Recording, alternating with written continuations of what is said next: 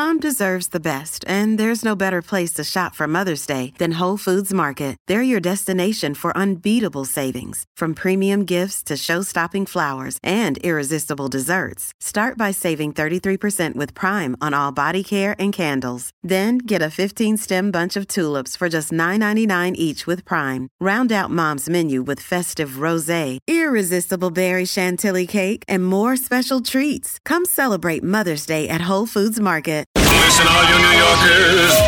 Excuse me, taxi. Okay, man, we're looking around. This is the 77 WABC minicast. We have Congressman Charlie Rangel. Charlie, we miss you. We miss you in Congress. We miss you seeing more of you. John, I don't miss you because you are doing everything that you can to make this a better world. And when they told me that the Turks and the Greeks were finally getting together and trying to calm the problems that they've had for decades, I said, boy, I know John Catsimatidis has something to do with that. No one has tried harder to bring more peace and tranquility into the world than you have. And of course, Rita's just an intellectual beauty. I don't care what party she belongs to. Thank you. And we even got Judge Weinberg here. See, we got one Democrat here. He's not as beautiful, but he's beautiful inside. Good to talk to you again, Congressman. Charlie, Congressman, if Martin Luther King got to a peep right now, today, at what's going on in America, would he be disappointed about Black America making not enough progress, or would he be satisfied that we made enough progress? What say you? That's a real complex question, because at the time that I got involved with the civil rights movement, I didn't believe that Jesus had that much positive to make a contribution to it. And his nonviolent approach to things, I just never thought the religious community cared enough about poverty and disparity in income and sickness and the aged and education. And it wasn't just Christians, it was everybody.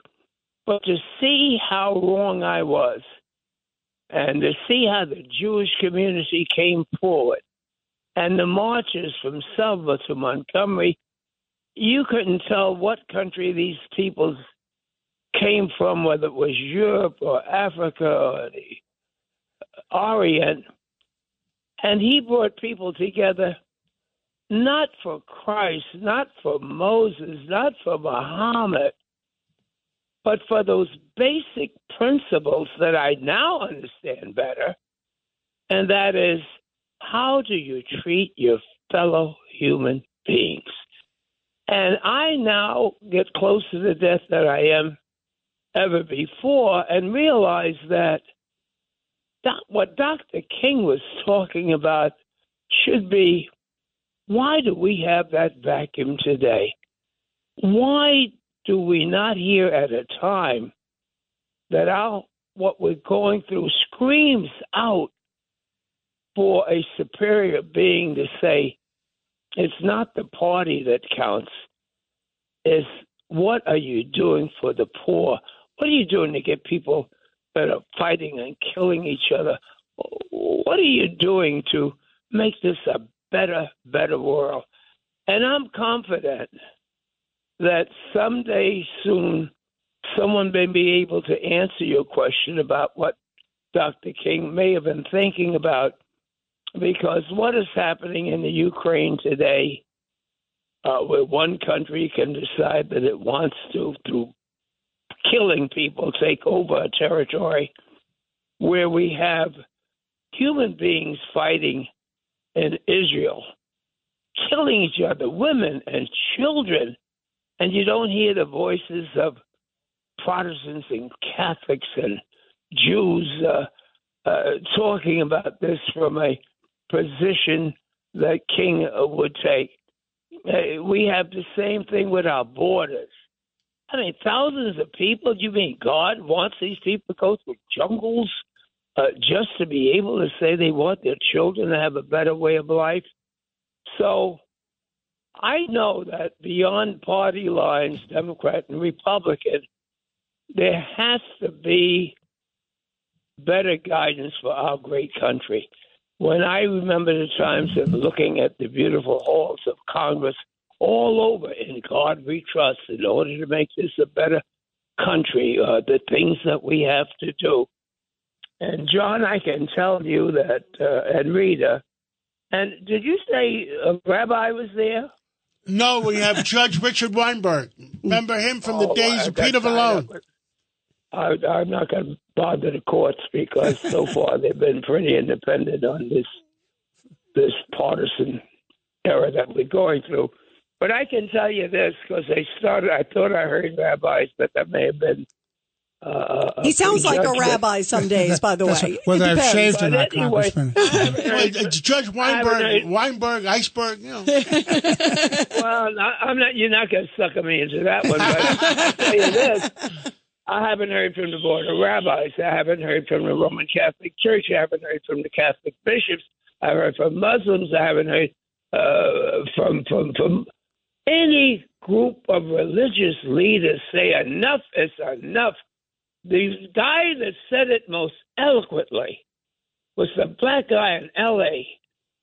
that was almost beaten to death by white racist cops. And when it was all over, he said something like, "Can't we talk?" Oh, yeah. Rodney King, who said, "Can't we all get along?" Right. Rodney King. I mean, where are the religious leaders? We need them. We're having primary and caucuses and whatnot. But when it's all over, this country is the only country in the world, if a foreigner was to come and to say the Americans are meeting in this room, they would have no idea what those Americans would look like. We've been blessed to have the talents and the experiences of people from all over the world believing that in America we can have a better life. And what are we spending our money on? Alms. Denying people the opportunity for health care. And I just hope that other people can learn from Dr. Martin Luther King because... Absolutely. And by the way, we are the greatest country. I agree with that. Congressman, There's no question about it. We have Mayor Eric Adams coming up right after you. Give me one question I should ask the Mayor Adams. That's a rough one because he's been dealt a bad hand, and I'm telling you, it's going to be hard for you to find something for me to be critical of President Biden. But the way they have ignored the immigration problem in Washington, if we can use executive power for so many things that are controversial, having people pour into this country without being screened, without knowing who they are, what they're doing, there is a better way to do it. Agree. And I don't care what problems we have with Eric. He deserves better than this. Any city would be. I almost wish I wasn't a New Yorker and this was happening someplace else so I could scream without prejudice that the migrant problem, where tens of thousands of people are escaping from whatever problem they have at home, is not a United States problem. We should do all we can to ease the pain. But pouring across the border without screening, it's not fair to them. It's not fair to us. And so I would ask them, Congressman, it's out of control. And where are our religious leaders? I can't think, John. And it's too late now for me to be saved, probably, but I cannot think of any issue that's more moral. We're talking about people taking their kids going through swamps and barbed wire. 85,000 kids are lost. They don't know where they are. Well, name some religious leader that's standing up saying this is wrong. It's wrong for my country. It's wrong for the city and state of New York. I mean, where is the morality in these things that I started off talking about, Dr. King? I mean, this is not a Republican or Democratic problem, John. And No one knows, you and Margot knows where to stop the pain throughout the world.